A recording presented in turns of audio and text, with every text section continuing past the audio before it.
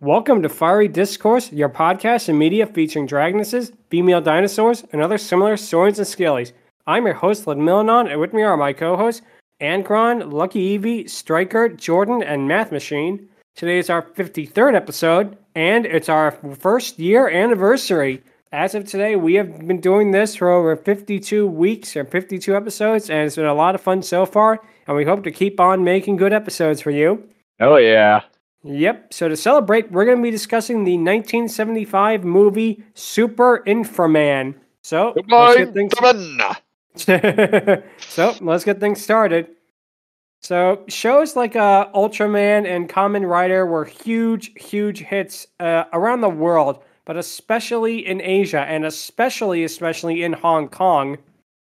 Now, the Shaw Brothers studio was one of the biggest studios in Hong Kong at the time, and to capitalize on this popularity, they decided to make their own version of a hero like Ultraman or Kamen Rider. And what we got was Super Infra-Man, which is both one of the most unusual and one of the most fun movies that I have ever seen. It is hard to excited there. It is so hard to describe just how much fun this movie is. We will try, but this is a movie you definitely have got to see for yourself if you have not seen this movie already. Oh, so that's definitely... Yep. The movie itself starts with several shots from later on in the movie of Infra-Man leaping in the air before it throws the opening credits. They play over several shots of computer visual effects that, for 1975, probably seemed really futuristic. And at the end of the credits, we see the swirling effects form to create a model of Infra-Man himself. The movie proper begins with a group of children driving along on a school trip before the ground starts to shake. A dragon then flies overhead and slams into the ground before disappearing, which in turn causes like an earthquake to happen as the teacher gets all the children out of the bus, but the driver is still stuck inside as the bus goes over the cliff. We then cut to a scene of a city in flames as people are running for their lives, and it's very similar to something that you'd find in like kaiju movies and that. It makes me wonder if this is like stock footage from some other kind of film, and they put it in this one. Yeah, it kind of also reminds me of Reign of Fire and just like general like suburban fantasy, as it were, like everyday occurrences, but then all of a sudden a dragon just lands in the frickin' street, just like exactly. That's another good analogy to make right there. So yeah, after that we then cut to a government facility as the scientist exits a car while being hounded by reporters, and then he goes inside the government facility, which to me looks a lot more like something you'd find in James Bond, like Blofeld's volcano lair, than like an actual scientific institute. But one thing I will say about this movie, the set design is phenomenal. You know, it really makes these places seem so colorful and so alive in a lot of ways. Yeah, I'll bet. It kind of does look a little colorful, which is par for the course for some of the 70s stuff. Yeah, and again, we'll talk a lot more about how just unusual this movie can get later on, but right now it's probably the most sedate we get of it, so enjoy it while it lasts. So Chen and Zhu, two workers, they notice that the communications are out of order as Professor Liu arrives, and it turns out that their communication system is knocked out of order from a mysterious wave while they try to fix this. We get a lot of footage of computers basically beeping and printing out papers, which probably is padding, but it also is kind of cool just to see, like, oh, that's how computers worked back then. You know, the whole real stuff. Yeah. So yeah, the professor claims that the wave comes from underground, and then it's told about the earthquake at Mount Devil that we saw earlier on in the movie. He claims that the mountain is a volcano that has been dormant for over 2,000 years. Another earthquake strikes the seismology lab, and then Professor Liu tells Chen to call the seismology center to find out where the earthquake came from while he decides to analyze Mount Devil. And after a countdown from 10, they watch Mount Devil, and the rocks begin to crumble to reveal a set of like two giant stone, I guess you'd call them entrances. It's kind of hard to describe. One is shaped like a dragon's head, and the other is shaped like a skull. And then, yeah. and then, yeah, and then we get probably the reason we're doing this movie. The team gets a signal on their view screen as they see the dragon from before, and it turns out this dragon is a dragoness. She has a really unique design. She has the green scales and the red eyes with the mouth being perpetually open. It's not as distracting as it was, say, like in Lost in Space with Gundamarcus. Here, you kind of have to take it that it's a Sentai type of production. So it's really not the silliest type of monster out there. And I also like how the horns look on her in particular. It really gives her a quite a demonic look in that. But then she shifts into a different form with a humanoid face that we see more throughout this film. Now, she's not completely human because one thing that's interesting is even though she's a dragoness with a somewhat human appearance, she still is a dragoness because her helmet basically are the dragon horns. And it looks like her chest and torso are somewhat scaly, at least from the scenes I saw. So it's very, very interesting how they mixed the dragoness and the human designs. And don't worry, this is not the last we'll see of the full-on dragoness form of her. We get a really interesting part with that in a little bit. Yep. But it's here that she claims that her name, which is different depending on what version you watch, some dubs call her Demon Princess Easelbub, based on, of course, Beelzebub. The version I saw on archive.org, it was in the original Chinese with the subtitles. Her name here is called, I kid you not, Princess Dragon Mom. I know. The Dragon Mom. Yeah, that is. Mutant Drill won't give me back my Game Boy. Yeah, the name. Yeah. Oh boy, watching this sub, I actually thought at some points this was a shit post. Yeah. The sub gets very, very weird at some points, and we'll get to more of the liberties that the subtitlers took in actually trying to translate this movie. But if that is her name, I don't know if that's supposed to be her real name or if Demon Princess Easelbub is her name. I'm not really sure. So, but basically, in brevity's sake, we're gonna call her Princess Dragon Mom throughout this review. Yeah, Princess Dragon Mom. Plus, it's more fun to say. It is a lot more fun to say. Oh, absolutely. So basically, all of the disasters that happened before were of her doing, and she demands their immediate surrender. She includes her message as a professor. The professor basically tells Chen to monitor where she is. We then cut to a burning building where we see one of the government scientists enter the building to save a baby. The scientist saves the child before riding off onto a motorcycle. We then cut to a government meeting, and like I say, it comes completely out of nowhere. This feels like they put it in, we need some more action in this movie, even though this movie is very, very action-packed already. But I guess we need just a little bit more of that action sequence there. But yeah, it's here we cut back to a government meeting as one of the ministers claims these attacks have happened all over the world and has destroyed buildings like oil refineries and schools and whatnot. One thing that's kind of unintentionally comical here is that the minister says it is possible that the Earth has been invaded, as Princess Dragon Mom claims, when she already told them that her plans is to invade the Earth. It's like you already know about this. Yeah, like it's like Speed Racer, except. Yeah. Anyways. Yeah, it's exactly. I don't think that we're conveying quite well enough is that. Especially in the early parts, this movie is edited very weirdly. Like, it just, okay, here's the thing that happens, and then literally cut. No transition, no, okay, let's join in this section, no nothing. Just like, oh, hey, here's this thing, and then completely unrelated. Exactly. It does get like that, especially in the early parts. It feels like this movie was meant to be longer than like 88 minutes, but I feel like what happens is 82 minutes, forgive me. But what happens is like they cut it down somewhat. Like, somewhere they took some bits of I guess more character development or something out, because that's why the beginning of this movie feels very rushed in a lot of ways. Yeah, I got the vibe that this was intended to be a series, and they just had like 4 or 5 episodes made, and then they just spliced it together into this movie. That could very well be. That is actually a good point there. This could have been like an attempt at like a mini series, like an Infra-Man series that it didn't do well, so they just decided to package it as a movie. But yeah, I can definitely see that. See, the professor claims that Princess Dragon Mom comes from a race of humans that went underground during the Ice Age and has now come out to seek their revenge. Sadly, we do not get to see Princess Dragon Mom fight off Sid, Manny, or Diego. Missed opportunity right there. Nice. I don't know, I had to do it. But the thing that's interesting is that they claim that Princess Dragon Mom comes from a race of humans, but I'm not really sure how accurate that is, because the dragoness form is the one that she takes more, she has more characteristics of, and she really just seems more comfortable in. So I don't know if like them claiming that she's from a race of humans, that if that was like a mistranslation of the subtitles or not.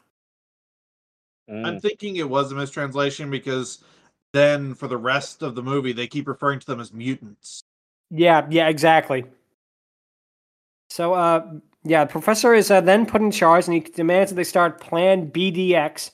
And again, like you said, Matt, there's another cut. As we cut to Princess Dragon Mom's lair, we see her in her dragoness form flying around and performing acrobatics, and before cutting back to her human form. And one thing I will say right now, and I'll definitely talk more about this later on in the episode, the suit work in this movie and like the actual abilities that these guys in the suits do are amazing. These fight scenes, like when we get to them, they are the best part of the movie. I mean, the Shaw brothers, they made a lot of kung fu movies, and you can tell why. They had a real knack for knowing basically how to do actual fight choreography, because this is honestly some of the best fight choreography you will see is in Infra-Man. Also, I know that this came out 20 years later, but from this point on, Princess Dragon Ma is really pulling off that Rita Repulsa energy.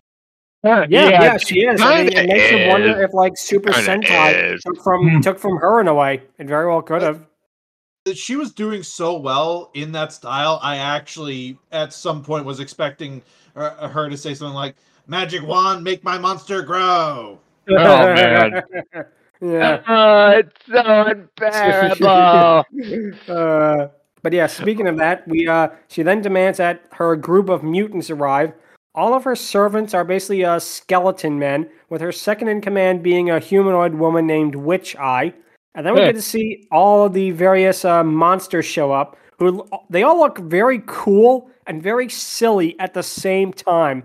And my favorite is a tie between Plant Monster, who is a plant-like monster with a skull face, and the two robots with mace arms that have giant springs attached. Like I say, they look so silly, but it's like, man, I want action figures of that one, and that one, and that one. That one, and that one, and that one. Movie did its job. Sold toys. Yeah. I don't know if they made Infra-Man toys. That's the thing that's interesting. We'll talk more about that later. But Infra-Man was a success. I don't know if it ever had like a franchise or any sort of toys in that. This is one of those few things I say really should have sold toys. Oh, it should have. It should have. Oh yeah, exactly. Yeah. Oh yeah. It's so, like Princess Dragon Mom then orders all of the mutants to go out and show the humans their might in order to conquer the Earth. We then come back to the research lab as Professor Liu gives instruction to all the other scientists. He tells one of the scientists, Ray Ma, to follow him. And it's here when we get to the actual part where they're going deeper into the research facility. I really was reminded of the Italian movie Danger Diabolic with its set design. It has that same sort of it has that same sort of like a comic book yet 1960s mod vibe about it. And this came out in 1975, but it very much evokes, I think, that sort of 60s like mod vibe to it. Yeah, I can see that. Absolutely. Yeah. So yep. Then Professor Liu reveals the Infra-Man project and how it works, that a man will be given enhanced DNA and implanted with sophisticated technology. He's going to wear a body armor that can fight against all the elements and has advanced weaponry put in it. And like I say, the Infra-Man is kind of a ripoff of Ultraman / Kamen Rider, but it's fun in its own right. It's the suit design in general is a lot of fun, and we get to see it in action quite a bit. So Rayma asks to become the Infra-Man, but the professor warns him he may die. And despite this, Rayma is ready. Excuse me. His body is ready. Yeah, it's just... My body is ready. Yeah. So the professor injects Rayma with various chemicals and hooks him up to wire. There's a little bit of padding in this montage. You see the professor continuing to work for about like a minute and a half, 2 minutes. And then we cut back to Princess Dragon Mom's base as we slowly pan through it. We get some more of the really cool set design and even just the like aesthetics. Like I love that her flag is a stylized version of her dragoness form standing on top of a giant sculpt. That is fun, you know. That they didn't have to put in like a flag design for what it would look like, but I'm glad they did. It's one of those little details that, you know, you're really happy to see they thought that far. Yeah, I'll bet. Yep, she tells them about... She basically tells Witch Eye to send out the mutants, even though she already did that before. Kind of, again, a weird sort of a continuity thing there. Yeah. Shot of all the continuity. Shot of all the monsters cheering. It's so funny. It's like they're all part of like a sports team or something. The Quiznak Gorgonauts or something like that. Exactly. So they absolutely did have that soccer hooligan energy going. Definitely. Yeah. One of the monsters demands to go first, but Princess Dragon Mom warns him of their powerful adversary, which kind of, again, is a weird continuity error. I'm not saying it's a plot hole, but it could be one because Infra-Man technically doesn't exist yet, and yet she's warning them about him, which again might be something with the subtitles that they didn't mean to mention like adversary as Infra-Man directly, but that was the intent. She could very well have recognition. I don't know. They may have edited this out of order. It very well could be. It very, very well could have been. But Princess Dragamon decides to send out Monster Plant, who is the aforementioned plant with skull face, and Mutant Drill, who basically looks like a giant rock monster, but he has drill hands. And the way they get into her lair is by teleportation, but the effect is really, really cool because it's something that, again, a detail they didn't have to put in is that it's visible in the background and the foreground at the same time. You see the other monsters reacting to these two monsters being teleported out of the area they're in and into the main foyer of Princess Dragon Mom's lair. Again, it's something that really shouldn't be so impressive, but it really, really is. Exactly. Yeah. It is. So, also, we're going to have a lot more of this guy, so I just want to say this right now. Monster Plant sounds almost exactly like Donald Duck. Oh, yeah. He really has a kind of like, you know, voice. He also kind of sounds a bit like those stock cat effects. That too. So anyway, she shows Mutant Drill and Monster Plant, the professor, and she tells them that they shouldn't attack above ground, and then she orders them to attack separately. And it's here we get another moment that really just made me laugh. I actually had to pause the movie and then rewind it after this part, because how they leave the base, you think that, oh, they're going to teleport, or, oh, they're going to be in a puff of smoke or something like that, or, oh, they're going to fly, but no. They just walk out of the base so casually, like, oh yeah, it's lunch break. Come on, let's go down the street. Yeah, it's like these two ridiculous-looking monsters just casually walking out and walking around. It is something that is so inherently ridiculous. Just like it's like they're on lunch break or something. Like, oh yeah, let's go over here. Okay, monster. Only Plant. In China. Hong Kong, yeah. So yeah. We then cut to Zhu driving before Mutant Drill picks up his car and throws it to the ground, causing it to explode. He then picks up Zhu and he carries him away. Monster Plant, meanwhile, he infiltrates the base really easily, and he sinks to the ground. And again, a really cool special effect. And there is something funny about seeing this ridiculous-looking plant monster wandering around these, ordinary-looking hallways and that, but. He then appears in the research lab with his giant vines basically goes in and smashes all the lab equipment. The scientists attempt to shoot his vines to no avail as he basically tries to attack them. And what we have intercuts between the Professor Liu continuing to make Infra-Man and Monster Plant attacking the scientists. none of the scientists, as far as we can tell, are actually killed by this, which is very interesting. Even when one of them is basically thrown against a panel and electrocuted, he actually shows up later on in the scene just fine. So plot armor. Anyways. yeah, exactly. So basically, the professor orders them to get the power on in a minute, or else Rayma will die. One of the scientists attempts to crawl over to the power, but he's grabbed by monster plant's vines. A group of scientists enter as one of them is using a buzzsaw to cut his vines, and they turn on the power. And it's here where we get to see Infra-Man finally complete, as we get to see the Infra-Man suit. And again, it very much is reminiscent of other types of suits of this genre, but it does have its own charm. I do like the color scheme, the whole, red, blue, and silver to it. It is cool. Yeah. Yeah, and I guess the filmmakers also thought it was really cool because when he rises out of bed, we get a triple zoom in on his face. Oh yeah. Yeah. Man, the whole rising up but repeating shot, it's so like 60s/70s. Yeah, definitely. Freaking thing. Sentai. It's definitely is like Sentai, yeah. So Rayma feels he's all powerful. Then he leaps out of bed and performs various flips, and he smashes metal pipes like they were nothing. And it's a shame. I looked up. I couldn't find if there were any stuntmen for this, or if it was Rayma's actor also doing the stunts. I think it is, because later on we get to see him fight by himself, and this guy is really, really like athletic, or because just how this guy moves in that, and again in a suit that probably looked pretty heavy, he moves so fluently in it.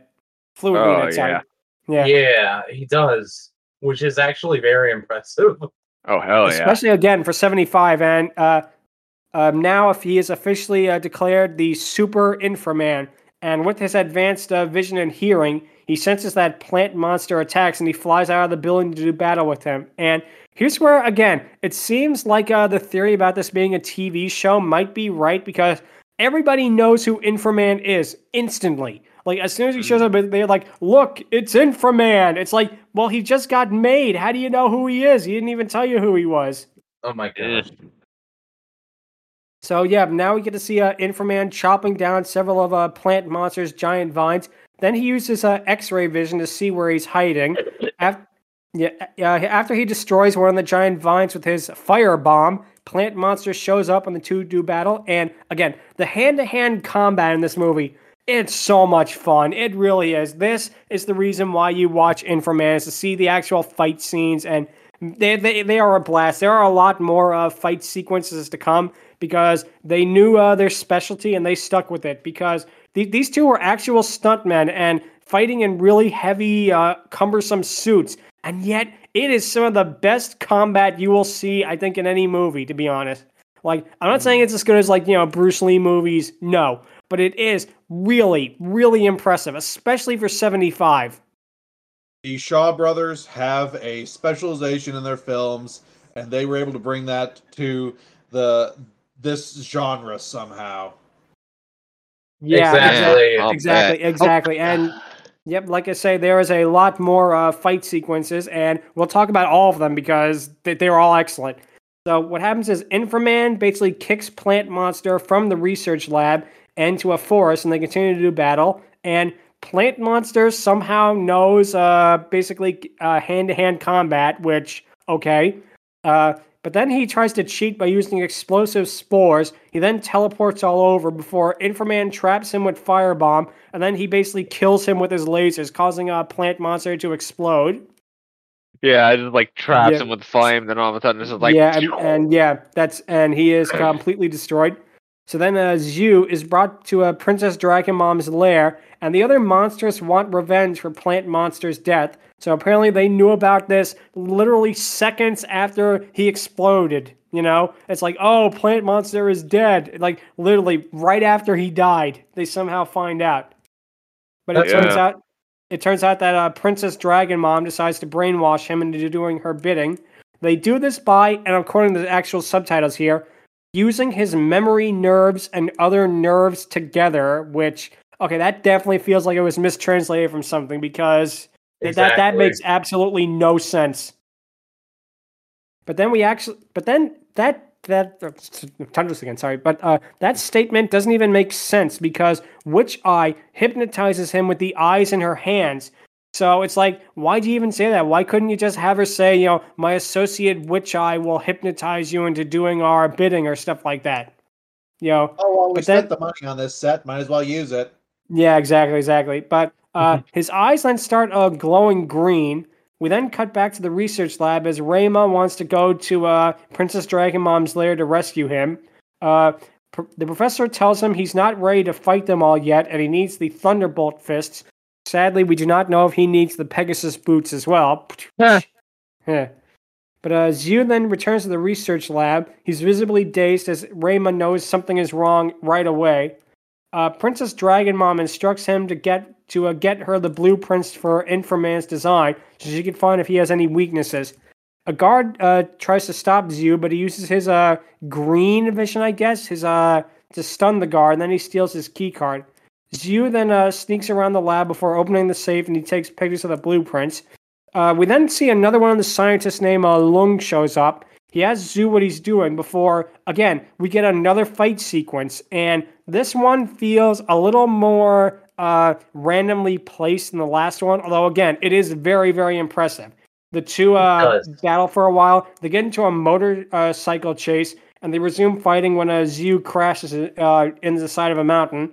And again, this is so well choreographed. Like, I wouldn't be surprised if, like, Matrix didn't see at least some of this for, like, their fight sequences. Yeah, that's true. Yeah. So, Lung chases down Zhu before the next monster appears, creatively named, at least according to the subtitles, Spider Monster. He appears alongside the Skeleton Men. Spider Monster declares that Zhu be brought back to the lair before he starts fighting. And then a group of scientists show up, and they all just start fighting the monsters and fighting like the Skeleton Men. And they do surprisingly well for, not being Infra-Man and not having Infra-Man's powers. It's like a bunch of, random people are fighting against these demons, these mutant demons, and they hold their own. So how strong is Princess Dragon Mom Skeleton Men anyway? We have no idea. Nope, we certainly don't. But Spider Monster traps one of the men in a web ball in a really neat effect. And it turns out that one of the scientists was Rayma, and he transforms into Infra-Man once more. He frees Lung from the web before battling Spider Monster. They battle for a while, and again, choreography really good, especially with the Spider Monster suit, which looks kind of ridiculous. He kind of looks... I'm trying to say how I could describe him. He kind of looks like the mascot of like an exterminator company, basically. Yeah, he kind of does actually. Yeah. Like think of like a bug extermination company, and that's kind of what this guy would look like. He'd be the mascot of it. But anyway, they battle for a while before a spider monster teleports away, and we get to see another monster appear.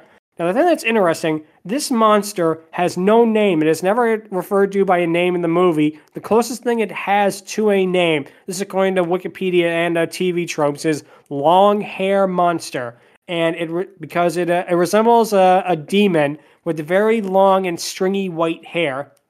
Yeah, I thought that too. Yeah. Yeah, so almost like a yokai if you think about it. Yeah, very much very a much yokai. So. He could be based on that as well, come to think of it. But anyway, honestly, I like the name that I gave it better. Give me a second. Go right ahead. Okay, let me find it really quick. That's okay. Where's the name? So anyway, here it is. Harry Yeti Laser Banshee Boy. Yeah, that is a better name. Thumbs it up pretty nicely. So yeah, basically what happens is he shoots lasers out of his horn in his arms. He manages to knock Infra-Man into a river, but Infra-Man leaps out of it. He uses his sunbeam to knock the monster into a river, and then he uses another one of his lasers basically to cause Long Hair Monster, or the name that Angron gave him. He causes him to explode. Yeah. And again, he was on screen for maybe 2 minutes, and yet it really is a memorable design. Yeah, laser band. Yeah. Laser Yeti Banshee Boy. Yeah, exactly. So yeah, then we get to see a spider monster show up, and he goes into giant mode. I mean, he becomes a kaiju, Now, sadly, this is the only kaiju we get in the movie. We do not get to see Princess Dragon Mom become a kaiju dragoness, although that would have been awesome. The processing of him being a giant, it looks really good, especially for 1975. This looks better than like some of the Gamera movies and that. Maybe not as good as like the Godzilla movies, but it looks better than a lot of other kaiju movies, especially those from Hong Kong. There's one called, I think, War God, that it is so poorly rendered in some parts. It really, really is. It looks like the kaijus are almost transparent at some point. So, points to the Shaw brothers for actually managing to do like the processing really well done. He attempts to step on Infra-Man before he turns his attention towards the scientist. And it's here we get another funny part, unintentionally funny, because the Spider Monster is a giant at this point. He could easily defeat them, but he cuts down like a power line, and he slowly moves it towards one of the scientists in particular, which gives Infra-Man all the time to become giant and causes them to fight. But it's like, you're a giant, 50-foot, monster. Why don't you just step on them and it's over? Instead of like, I'm going to slowly go after this guy with a really improbable weapon. And then honestly, it's a bug, so I wouldn't exactly make it. So I wouldn't exactly label it as big brain. Yeah. What are you saying, Matt? Sorry. And then this part is actually why I compare Infra-Man to Ultraman and not Kamen Rider, but Jet Jaguar, because he does do the grow to kaiju size thing. Yeah. And the fight sequence is a lot like other kaiju fights, complete with Infra-Man tossing Spider Monster into a power plant that explodes. And again, for a studio that I don't think they did a lot of kaiju work, they did a really good job with this one. What happens is a Spider Monster shrinks down, he tries to run away, but Infra-Man just crushes him under his boot. Like a bug. Yep, exactly. So Princess Dragon Mom is infuriated by this, and she sends Mutant Drill along with Zyu to basically bomb the lab, and she decides to study Infra-Man for weaknesses, and she learns that he's powered by the sun. Now, you think this would come into play later on in the movie. And you also think that it would be a Sunny D reference, even though I don't know when Sunny D came out. Sunny D. Unleash the power of the sun! The power of sunlight! The sun! Or Celestia. What happens, though, is that this plot point is kind of brought up, but it's really just forgotten about, like almost immediately. Like, and we'll get to that as it happens. But you think that the fact that Infra-Man would be weak when he's not powered by the sun, you think it would come more into play than it does in the actual movie. Yep. So then we cut to a family basically having a picnic by the research lab, which is probably not the best place to have a picnic, especially since you know that monsters are going to be attacking the area. So the youngest daughter claims that she wants to be like Infra-Man, and the older sister tells her about the morals of Infra-Man. And meanwhile, Infra-Man has so far been around for about, I guess, a couple of hours at this point by the movie's runtime. So yeah, I don't know how they know all this about Infra-Man right away, like almost immediately. At this point, I'm thinking they might have intended this to be a series. I very well could see that. I definitely could see that. Also, unless I'm mistaken, I think this is the same family from the beginning of the movie. It very well could be, huh? I did not think of that.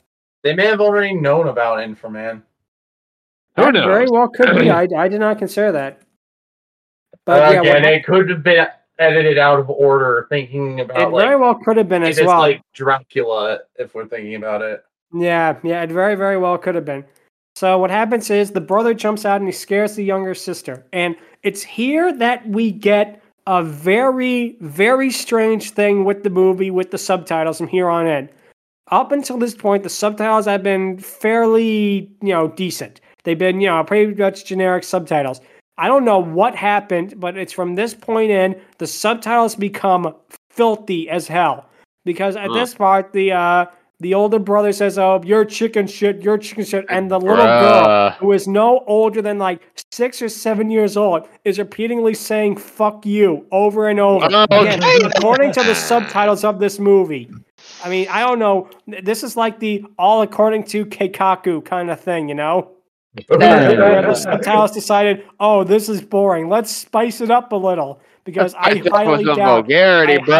That's where the real shit's at. I'm guessing the translator just gave up. I think so too. I think it was like the translator was like, well, I don't care. Well, I'm just going to do whatever I want. I'm going to put so many swear words in. And from this point on, there is so much swearing in the dialogue where I don't think it would fit at all.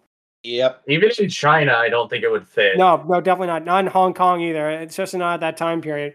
So what happens is they chase each other around before they find a mysterious cave. The older brother notes that there's a monster in there, and he goes up to investigate. Inside the cave, a mutant drill and Zhu show up with dynamite to blow up the power room. The brother sees them and hides. He's trying not to be seen by them. A lizard lands on his head, and he shakes it off, but that causes a mutant drill to find him. The older sisters, The older sister decides to go in, and it's here where we get number 2 of the weird subtitle thing, where the little girl says, "Then go ahead, you crazy bitch." Again, this is a girl no older than 7 years old is saying this. Yep. Oh my gosh. Yeah. I mean, whoever did the subtitles for this movie definitely, or this copy anyway, definitely took some creative liberties with the dialogue. Only in China. Yep. So the older sister, she goes in, she finds her brother tied up. She goes to rescue him before being captured by a mutant drill. Zhu ties them up, and they're to be blown up along with the building. Rayma shows up, and he asks why the youngest girl is so upset. He does some acrobatic flips for her, which really it was the actor doing it, so major props to him. And she tells him about the cave as Rayma enters it to find them tied up as well as dynamite about to go off. He transforms into Infra-Man and he just flies out of the room and throws the dynamite into the distance. One thing that's interesting is that we then cut back to a mutant drill at Princess Dragon Mom's lair, and it's here where he tries to tell her about Infra-Man, but it's here where we get a bit of villain stupidity because she could go and she probably kidnap Infra-Man right now, but she says, no, I must kidnap the Professor Liu first. And it's like, yeah, but you could get Infra-Man, you could defeat him right then and there. Indeed. Yeah. It's the selective intelligence of villains. Yes, exactly. So what happens is Infra-Man and the Professor are making his Thunderbolt fists that can produce lasers that can destroy anything. They also have laser blades that could cut monsters into pieces. And it's here that Infra-Man is now ready to take on the basically Princess Dragon Mom and the rest of her monsters, and he heads to his study. It's here that we get a pretty sweet, almost slice of life part where his daughter arrives, and she notes that he's been overworking himself, but he has to do it for the good and the safety of the world. It's a really, really sweet scene as he tells his daughter May about the day she was born and about how after he's done with all this, he will finally make time for her. It's a scene that, again, could feel like padding, but there's something about the actors and the way they sell this, the dialogue. Even if you don't know the language, there's something about the way they interact. It feels so natural. So basically what happens is May stays behind to read until the lights go out and Mutant Drill kidnaps her. Meanwhile, and then Professor Liu is making plans for their assault on Mount Devil. He tries to contact his daughter, but Princess Dragon Mom contacts him first, and she says that she has May as a hostage. She claims that she'll kill May unless he comes tomorrow alone. Rayma basically wants to join him, but he cannot for the safety of his daughter. Professor Liu claims that if anything happens to him, Rayma is to basically defeat Princess Dragon Mom. And it's here where we get number 3 on the bizarre, vulgar subtitles, because the subtitles claim that, Rayma, fuck that bitch up. And it's like, whoa, okay, I did not expect this to turn to Tarantino dialogue all of a sudden. Oh, yeah. That is definitely something that was added by the subtitler. That definitely could not have been the original dialogue. Yeah, no, it's impossible for it to be the original dialogue. Yeah. But then we cut to the following day as we see another really inherently comical scene. Professor Liu is in a speedboat flanked by both the Skeleton Man and Mutant Drill. And he is so casual about it. Like, he adjusts his tie and everything. It's honestly really, really funny. Like, I'm surprised it's not a meme. If it's not, it should be, because it is hilarious. Just the fact that it's Make like this, it so. Exactly. Yep. It's this like stoic business-looking man alongside like these two ridiculous monsters, and no one notices like the inherent ridiculousness of it. And that's to this movie's benefit, that they play this all completely seriously. Like, if at once they tried winking to the audience or like leaning into the silliness, it would not have worked. This is something that you have to take dead seriously for it to be more fun, in my opinion. Oh, you say it's taking itself seriously. You're underselling it a little bit, because I swear to God, the music that they play during this scene sounds like it could have been from Love Boat. Very well have been. Yeah, that too. A love boat. Oh yeah, that would have been an interesting crossover. Another run. Oh man, that would have been. Oh, man, Gene Wilder singing that is just hilarious. Yeah. That would have been. That definitely would have been a very interesting crossover if we got to see Princess Dragon Mama on the Love Boat. But or on Airplane 2. That too. But regardless, we get to see the professor escorted into the lair, and a shot that really shows off the excellent set design, because it slowly pans out through every like nook and cranny, and you really get an appreciation just for how good this movie looks. But when he arrives, he demands to see his daughter, and Princess Dragon Mom allows him to by teleporting his daughter there. She then claims that the professor loves his daughter and will do anything for her. She then calls Zhu over, and it's here she uses her electrified whip to get rid of him. And how she does this is a pit of lava opens above the floor, and she just drops him in. And this is extremely dark for what up to this point was a relatively light-hearted movie. It's like this poor guy was completely brainwashed into doing their bidding, and then he was horribly killed before their eyes by basically falling in a pit of lava. Especially, again, for this type of movie. You know, it's something that comes completely out of nowhere. And it's at odds with the rest of the tone of the entire movie. Yeah. Oh, yeah, it's just sort of nowhere. Yeah, exactly. So she then claims that the professor has to work for her forever if he wants to keep his daughter alive. And the professor doesn't give in. He claims that Infra-Man will stop her. She laughs at him and claims that she knows his weakness on the blueprints. Her plan is to block out the sun, thereby making Infra-Man powerless. She then sends out Mutant Drill and another one of her monsters, Fire Dragon, who looks like an Eastern dragon, basically how you would expect an Eastern dragon to look, but he has a mustache, and the mustache appears to be made of fire. That is both the most ridiculous and the coolest thing I think I could ever think of. A mustache made of fire. Those are not just flesh whiskers? Yeah, I can see that. Yeah. Yeah, they could. They were. You might be right about that. Who knows? Yeah, we'll have to wait and see about it. But anyway, it's here that Rayma shows up because evidently he did not listen to the professor. He fights some skeleton guards before Mutant Drill shows up and engages him in hand-to-drill combat. Hand-to-drill. Funny.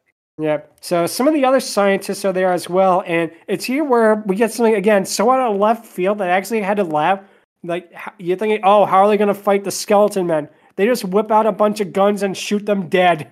It's like something that's like, it's almost an anti-climax for that part of it, you know? It's like the skeleton men are approaching them with their swords and they just like whip out a bunch of pistols and just shoot them down. We're going to kill skeletons. Yeah, exactly. I know. But yeah, the scientists continue to fight the skeleton men, this time with hand-to-hand combat, while Mutant Drill defeats several of the scientists.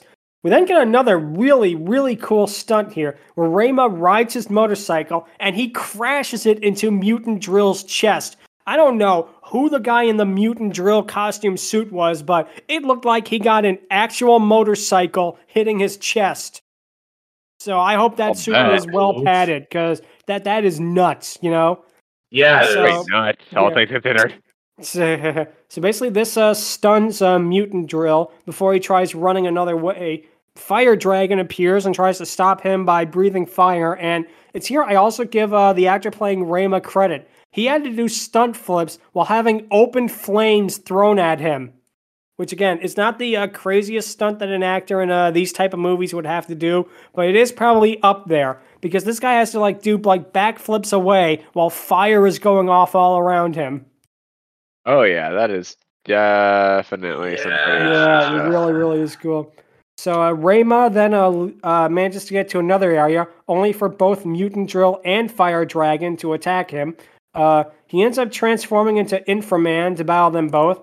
He uses a sunbeam on Fire Dragon, but Princess Dragon Mom blocks out the sun with clouds. And it's here where we get to the point what I said earlier, because seemingly Infra-Man is supposed to be weakened, but he isn't at all. He is just as strong as he was without the sun than he is with the sun, because he manages to kill Mutant Drill with his Thunder Kick, which causes Mutant Drill to explode. Several of the skeleton men try to swarm Infra-Man. Fire Dragon turns invisible, but Infra-Man spots him and he causes him to explode as well by using his laser. And again, they talked up that without the power of the sun, Infra-Man is helpless. And it's like, he's far from it. And if anything, he's more capable than ever. Oh, hell yeah. Exactly. Absolutely. Yeah. It's So without your signature crouching kick, you are powerless to stop me. Then all of a sudden, that freaking car just comes out of nowhere. Exactly. Yeah. So Infra-Man then runs into the lair, only to be caught by a force field. Infra-Man is thrown into the same pit of lava that Zhu was thrown in, but he doesn't fall in by hanging onto a rock. Princess Dragon Mom says that Infra-Man will be killed, and she demands that the professor makes Infra-Men for her to serve as her army. Liu claims that he'll never make weapons for her, which causes Princess Dragon Mom to trap them into a prison that basically will freeze them to death over the course of 2 days, which is like, okay, why does it have to take 2 days? Why couldn't it just be in 30 minutes or something like that? It's kind of an arbitrary time. It is. Kind of. But So, Infra-Man then leaps out of the pit, and he does battle with the skeleton men, killing several of them. He then destroys the console that Princess Dragon Mom was using to control her various machines and that. Witch Eye attempts to blast him with a laser, and Infra-Man basically destroys the laser easily. And like I said, the stunt work, especially in this finale, is incredible. You have all of these guys moving at once, all doing so many different types of fight choreography in one single shot. It is mind-blowing just how good, like I say, this part of the movie is. So what happens next is Infra-Man uses his beam to cut off Witch Eye's hands, and he kicks her into the pit. He then sees where Professor Liu and Mei are being held, and he busts into the prison. We then get to see Princess Dragon Mom's two remaining henchmen, which are the Iron Monsters. They're the robot type monsters with spring mace hands. And there's an amusing bit, and here's one that is intentionally amusing, I believe, where Infra-Man keeps kicking one down, and it just keeps popping back up. And again, it's a funny I remember bit. that. That was funny. Yeah. It's it just keeps... Yeah, exactly. He then attempts to use his Thunder Kick on them, but Princess Dragon Mom shows up in her dragoness form. She then reveals her skeleton army. He then fights the skeletons, the Iron Monsters, and Princess Dragon Mom herself. There's a weird sound effect here, because when Princess Dragon Mom leaps over Infra-Man, there's a cartoon whistle, like a slide whistle, and it's very, very weird. Are you serious? It's probably the second weirdest slide whistle used in a badass stunt, after, of course, The Man with the Golden Gun. They have the corkscrew scene where they have a slide whistle play. But enough of that little tangent. She then realizes that Infra-Man is impervious to all elements except ice, and she has him frozen solid. She then uses his electrified whip to stun him, then orders her skeletons to bury him inside a glacier so he could never get out. And it's here you think, oh man, Infra-Man is done for. How's he going to get out of this? And it's here we get a really, really almost arbitrary Deus Ex Machina that comes out of nowhere. It's revealed now. All of a sudden, Infra-Man can use fire bombs to basically thaw himself out if he ever needed the chance. What's Which, weird okay, is they play it like it's a flashback of the professor telling him this earlier, even though this has never been shown. Like the before. professor. exactly. That is exactly right. But yeah, he then frees himself. He continues the fight. He kills the remaining skeleton men. He basically kills the two iron monsters by having them smack each other with their spring maces. And it's here we get a really, really cool effect. They dissolve into nothing in a bit of animation. And again, it's like they're rotoscoped over it, but it looks really, really cool. It's an effect they use only once, but I'm glad they did. So Princess Dragon Mom then realizes she has to fight Infra-Man herself in her true form. And one fun detail, and I always like when Dragonesses do this, it's going to definitely affect her Dragoness scale score. One fun detail is that she still has her laugh while in her Dragoness form. The two battle for a while, and then Infra-Man uses his laser beam to cut off her head. Now, it's here we get something that I think is kind of silly at the same time, but it makes sense. It's a little bit of comedy for the kids, I'm guessing. Yeah, I guess. Oh, yeah. She instantly regrows her head after he cuts it off. Infra-Man does this again. Princess Dragon Mom regrows her head. This happens 5, maybe 6 times in a row. Oh, yeah. Like they repeat this so much that it's like it becomes silly, and then it becomes like, oh, come on. And then it loops right back around to being funny again. But yeah, then, of course... Like, nope, yeah. nope, yeah. and then he just used the Thunder Fist gloves. Yeah, he uses his Thunderbolt fist. They slam into Princess Dragon Mom, and it kills her in flashing lights and that. Yep. And then, now that she's dead, apparently the base starts to self-destruct like they do in all these type of movies. Infra-Man freezes the Professor and May, and then they all manage to escape just in the nick of time. The base crumbles back down into the earth, and the movie itself ends with all of them leaving on a boat, and the older sister says, as long as Infra-Man is here, we shall all be safe. And yeah, that's basically the end of the movie. Super Infra-Man did extremely well in Hong Kong. It was a huge, huge hit. But the interesting thing, it did pretty decent business in the West as well. It actually got a worldwide, pretty big release, and it actually got good reviews too. Roger Ebert claimed a light will go out in the world when they stop making movies like Super Infra-Man, and he gave it 3 out of 4 stars. I can absolutely see that. Yeah. I mean, to describe this movie, I need an entire bottle of wine to handle all of the delicious cheese this movie gave. Yeah, it is that exactly kind of cheesy goodness that people just love to watch and turn their brains off to. Exactly. It's the type of thing I enjoy. Like, I've watched a lot of Sentai series, and I enjoyed it that much. Oh, definitely. It is a really, really fun movie, and a sequel was apparently in the works. Now, the interesting thing about this is it would have had a Western infra woman in it. I don't know if it was going to have like an entirely Western cast, or if it was going to be made like half in Hong Kong, half in the United States or something. But it would have been interesting, but it never got made. The other thing that was interesting, apparently at one point a remake was announced, which I don't know how that would have been. Because on one hand, if it was still made in Hong Kong and it was still made with the fight choreography and the effects, it would be really cool. But I feel like there would also be something that would be missing if they just had all the monsters done in CGI. There's something about them all being practical effects, like they're actual guys in suits that are getting like beaten up, and there's actual explosions and whatnot. It's something about it being real that makes it a lot more fun. The way that I would describe that is the same way that I've described why there's a lot of like 90s animes that I don't want to see remade. It's the jank in those that really helps make them what they were, and it made it enjoyable. Clean, exactly, it'll lose itself. Exactly. But yeah, regardless, Super Infra-Man, it might not be traditionally a good movie, but it's a fun time. Like I said at the beginning of the episode, it's one that is well seeking out. It is, like I say, and we just have only scratched the surface of the movie in general. Even though we did like a plot summary of it, you still have to see a lot of this to believe it, just to actually see. Absolutely. Yeah, how this comes out. But that ties into the question of the week, which is, what is the weirdest movie that you have ever seen? I'm going to go first. And the straightest movie I've ever seen was actually one that watched a couple of years ago, or last year, actually.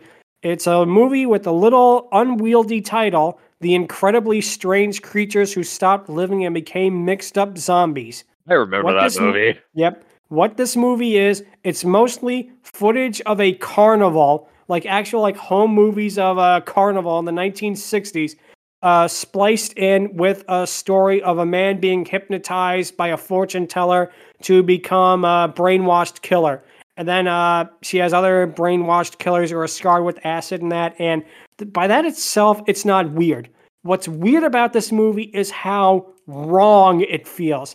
This is a movie that it has bad print, it has bad sound. It feels like any second it's going to turn into like a snuff film or something like that. It feels like a movie that should not exist. It's creepy in ways that the director did not intend it to. By the way, the director was also the star of the movie, so yeah. Because of course.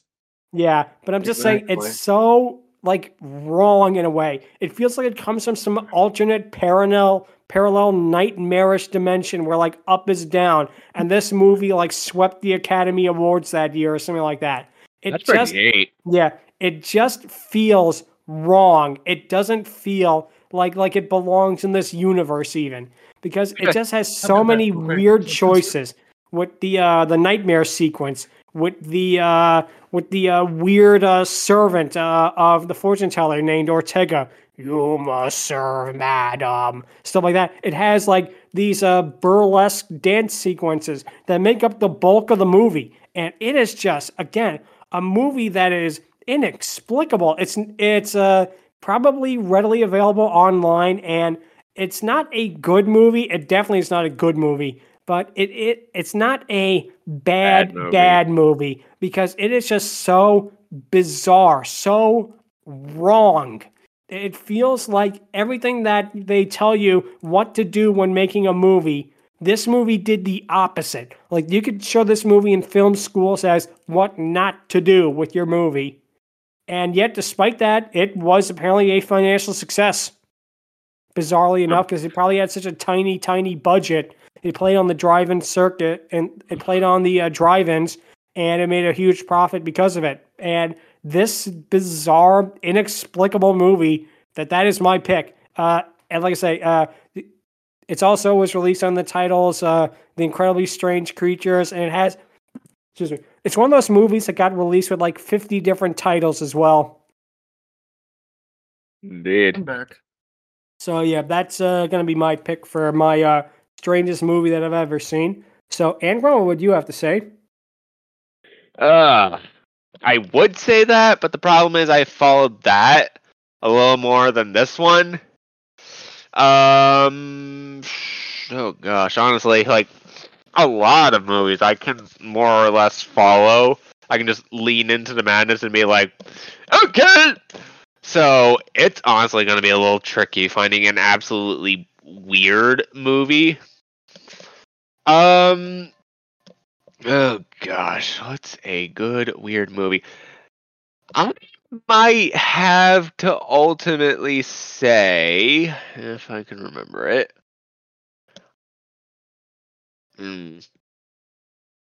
I kind of want to have to say, what's the term? Oh yeah, The Innkeeper? No, that doesn't sound right. It's the film that had Antonio Banderas, had the witches, it had just the guy watching over the hotel, and it ends with them in the freaking room. Like, it's bizarre. It's sort of a slice of life sort of thing. And like, sorry, what? 4 Rooms. I think that's the name of it.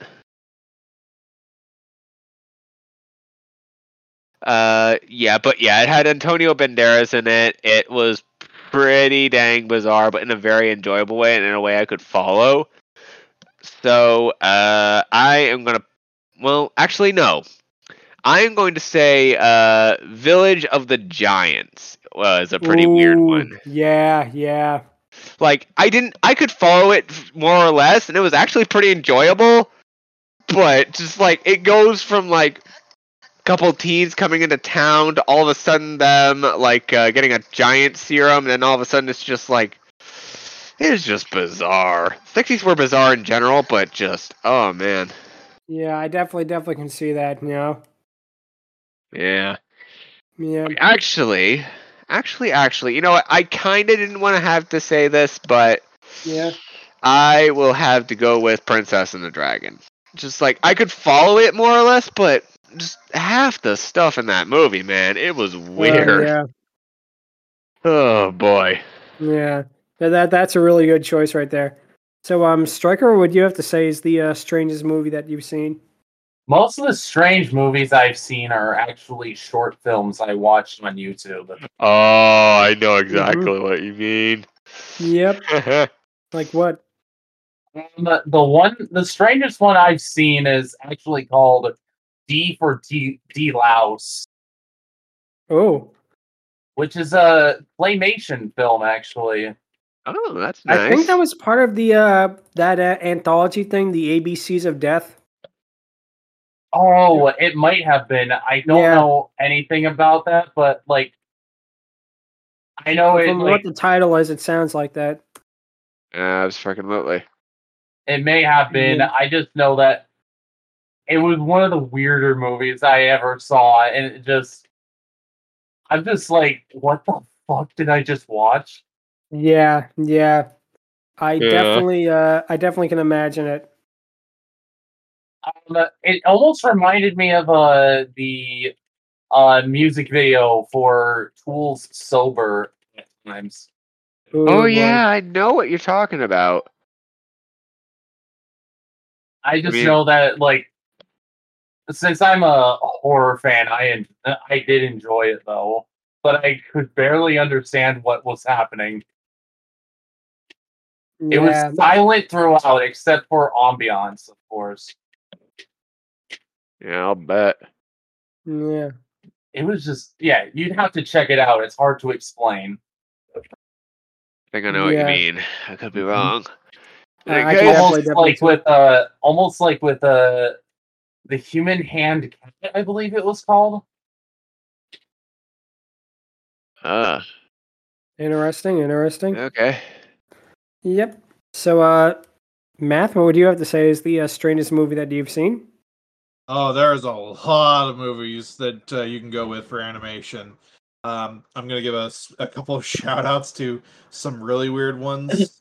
The Bulgarian Treasure Planet is a good starter if you just want really off-the-wall weird. Oh, you mean like the one where the English dub had Bryan Cranston? Yes. And the one where they're like doing the thing. Oh man, I love Josh. With these two, but these are extremely lesser known movies. Like, I might be the only person that's ever even heard of these. The Adventures of American Rabbit and Sebastian Starbear First Mission. They are wild movies. I may have heard of them. I'm not sure. But the one that I've ultimately gone with is, and this is very beginner friendly for weird animated movies, because people have actually probably heard of it. The Princess and the Goblin. It's a Hungarian movie. It's based off of a mid-1800s fairy tale book. And it is a bit odd in how it's done. It starts out with what looks like pretty good animation, and then just as the movie goes on, you can tell they ran out of budget because the quality devolves over time. I think they're like the Princess and the Dragon, except that one's a little more scattered. Right. The plot is kind of nonsensical. It's very weird. It's a lot of shit just happens. Not even in the fairy tale way. Just like, we have no way to make a plot of this, so here's stuff. And exactly. I don't know, just fucking put this right here. And Yeah. it did get a wide release somehow, but it failed miserably. I'll bet. This movie is known for an interesting animation fact. The guy who played the main villain in this, Rick Mayel, was actually supposed to be Timon from The Lion King, but he turned that role down to play the villain in this movie. Oops. Huh. Ouch! Ouch! Ouch! Ouch! That not the best decision right there. Evidently. Yeah, that's one of those kind of things that you don't see coming. It's like, oh hey, you're gonna have a bigger part in this if you're in this movie. Okay, I'll do that. Oh, it turns out Yeah. not only did this movie fail, high they python. sent it to die because it released the same month as Lion King. Oh, ouch! Ouch! Ouch! Oof. Yep. Unfortunately, yeah, no, that it didn't even stand a chance then. Wow. The one saving grace this movie has, I will say, all of the backgrounds are this hand-drawn, watercolor painted style of background, and they stay beautiful throughout the entire movie. Like every time you're looking at a background, it is looking at a work of art, and that is the saving grace of this weird film. Yeah. I can definitely see that. Yeah. I really want to check that out because it is really is something else. It's free up on YouTube. It's been there for 10 years. They have the Wow. full movie because the distributor, shortly after this movie came out, went out of business. It got bought up by someone else. And because this movie made basically nothing, they do not give a fuck. Yeah. I definitely could see that. There's been a lot of movies like that, especially ones that we talked about on the podcast and we'll do in the future. But that definitely sounds like a really interesting thing. I'm definitely gonna check that out. Jordan, I'm here. So, oh, you said okay. What one would you pick as the strangest movie that you've seen? There are just so many that I can't keep. Like, I've seen some that are like the Prince and the Troll, and I'm like, or the Goblin. I'm like, okay, that one's weird, but someone already pointed that out. I'm like, oh god, there's too many of I've seen. I don't remember all the titles and the description. I'm like, that was weird. I think the weird one would be the Flight of Dragons. I seen the artwork. Oh my god, I didn't know that one. Yeah. It belongs in so many cool references, like, of movies for dragon lovers, like all of us here. But it started off like it belonged in the old Dungeons and Dragons cartoon reference drawings. I'm like, wait a minute. It looks so much different, but it's cool because it's just it's just weird. It started off weird for me when I'm like, okay, what am I looking at?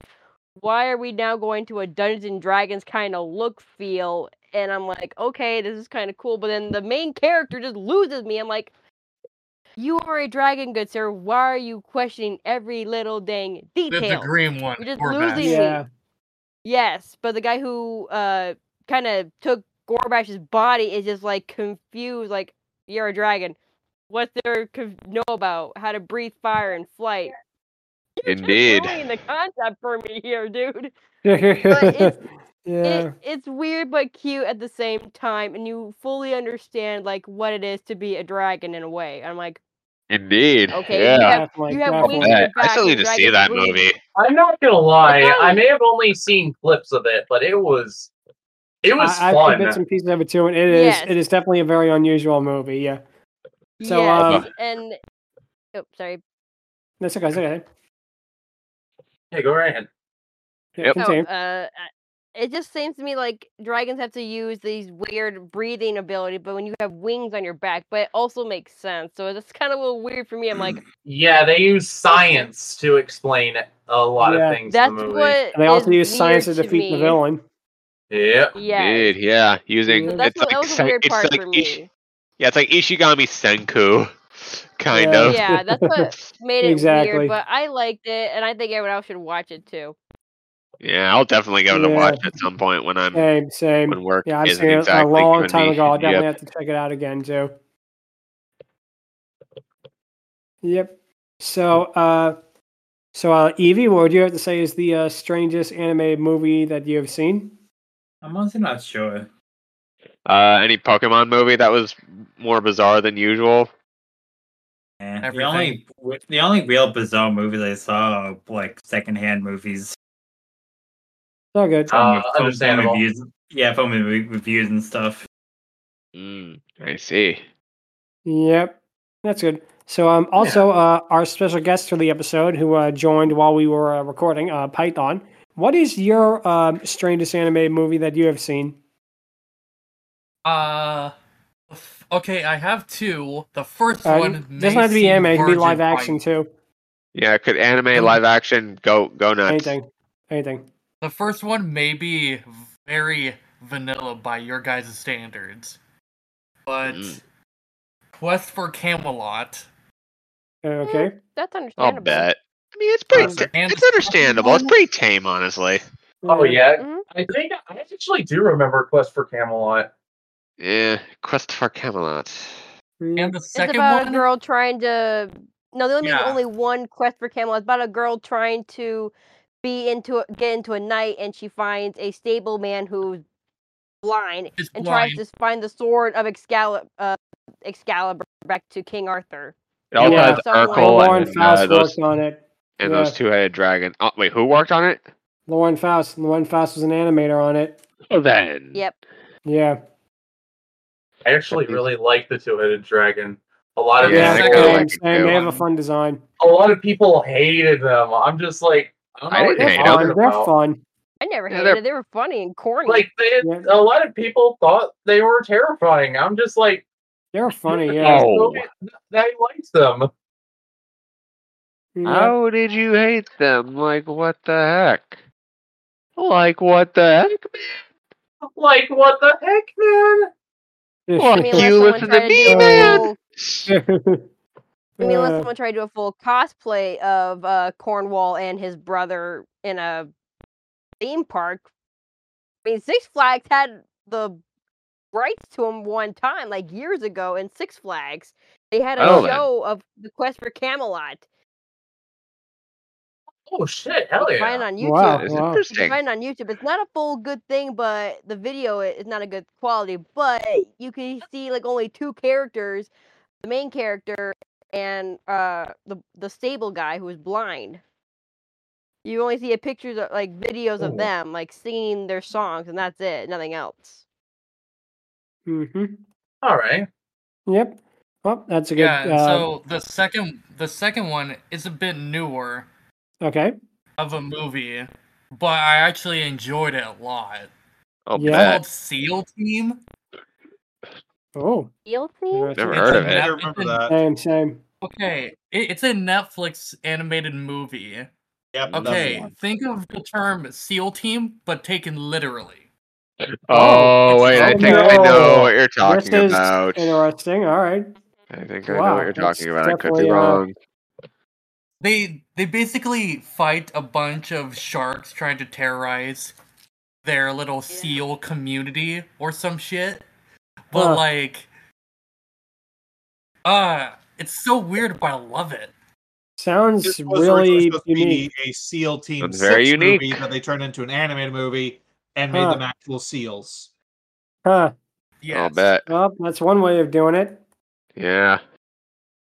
All right. Anyway. Yep. So now it is time for the patent pending Dragoness scale. Oh, boy. And we're going to rank Princess Dragamon this week. I am going to give her a very high score this week. I can't, in all good conscience, give her a 10, sadly, because her actual Indeed. Dragoness form is not on the screen enough. However, I am going to go one lower, and I'm going to give her a 9 out of 10. The reason I'm doing this is because I really feel that the dragon design, okay, it's not the most appealing visually Dragoness design, but it is unique enough. It's a lot of fun. You can tell that they had a lot of fun making it. The actress, she was having a ball playing Princess Dragamon. The fact that her human, quote-unquote human form, even though we're pretty sure she's not supposed to be human, but her, let's put it this way, the form with the human face still has a lot of Dragoness elements is a big boon.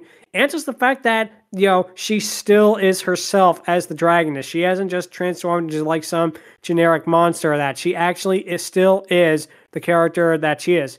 And really, just her whole demeanor is, she is a lot of fun. It's a shame that, again, we never got a sequel, we never got a follow-up where we could have had more of her, because that would have been a lot of fun. Indeed. Oh yeah, absolutely. Yep. I'll be back in 2 minutes. All right. So, Angro, what do you have to give her? Oh boy, I am probably gonna have to give her a little lower of a score. Not too much, but I might have to give her a 7 out of 10. Not that she's a bad character. She's pretty effective as a villainess in spite of the whole anime overseas stupidity. Yep. That being said, however, I do agree that the dragon design has not appeared all that much, and the human design isn't bad, but it's not that great either. When I first saw it, I kind of thought she was like a Western woman doing the voice, which is like, wow, that's interesting. But nope, it is not the case. And as for her overall design and the dragon design, it's pretty good. Yeah, it's a step up from Gilgamesh or Gundamar. Yeah. But honestly, yeah, it's still pretty tame, and mainly the big thing that lowers it is that this movie, it's all right. I did have my fair share of fun with it at certain moments, but it was just it just wasn't my cup of tea. So yeah, I'm gonna give her a 7 out of 10. She's not bad, but she could have been a little better, and so all honesty, could the movie. Yeah. No, I get you. So, Striker, what would you have to give? What would you have to give Princess Dragon Mom? I'll have to go with 8. I thought she was a pretty awesome villain. Damn. I mean, sure, the dragon form was a little lackluster, but it didn't change the fact that I thought she was very pretty. All right. I'll bet. Yeah, she definitely is. So, Math, what would you have to give her? I'm gonna go with 8 as well. Loved her character. Like I said, she just channeled that Rita Repulsa energy so well. Yeah. Always okay, you know what? I'm fun actually going to see her change on mine to 8 as screen. well. Nice. Her human design was great. Loved the outfit and the stylization that went with her. The reason she's an 8, I actually did not like the dragon form. It was, to me, the cheapest and the worst looking of all the outfits of all the monsters. Interesting. Other than that, great character. Okay. Yeah. So I'm also going to give her an 8 out of 10. Wow, so that's 3 8 out of 10s. Wow. Nice. Okay. Yep, it's good. So, Jordan, what would you have to give her? Same thing as everyone else has given her. Her costume, 8? it looks like almost close to Radon's kind of like design a little bit, but And also Gidon or Ghidorah? No, not Ghidorah. It's that frickin' bird thing that's basically the female Ghidorah from Gamera. oh, I get you. But I'm Yeah, gonna give her what everyone else has given her. Her human / mutant side, I guess she looks badass as fuck. I'll give her that. Oh yeah. She has that Rita Repulsa attitude. I like Absolutely. it. It just maybe don't give her glittery wings, people. It just doesn't suit her. I'm like, what is this? Yeah. Yeah, I'll bet. Well, I didn't hate the glittery rings. The suit was alright for what it was, but yeah. Yep, I definitely can see that. So, Evie, what would you have to give her? I can't find a picture of a dragon in this form at all. Sorry, what? He says that he. Okay, so would you give her anything like 1 out of just wrote it down for like a NA or? Yeah, NA. All right, fine. Okay. And Python has unfortunately left, so we'll. Maybe be back in like in 10 minutes or something, or. No, Well, back. all right. Well, that's going to be it for this week. If you have any questions, or if you'd like to send us your fan art of Princess Dragon Mom, you can feel free to email us at fierydiscourse@outlook.com, or visit us on Twitter at twitter.com/ or email us at fierydiscourse@outlook.com, or visit us on Twitter at twitter.com/fierydiscourse. Next year begins the Year of the Dragon, and to celebrate, we're going to be discussing something that is tangibly related to it, because there's a woman transforming into a dragoness during Chinese New Year. So we're going to be talking about the 2022 animated movie Minions: The Rise of Gru. I do not know if we'll be wearing business suits to record this episode. Oh my goodness. But yeah, that's going to be it for... That's going to be it for this week, and thank you guys so much for listening. And until then, take care. Yep, laters. Adios. Yeah, later. Sorry, Python. Bye. Adios.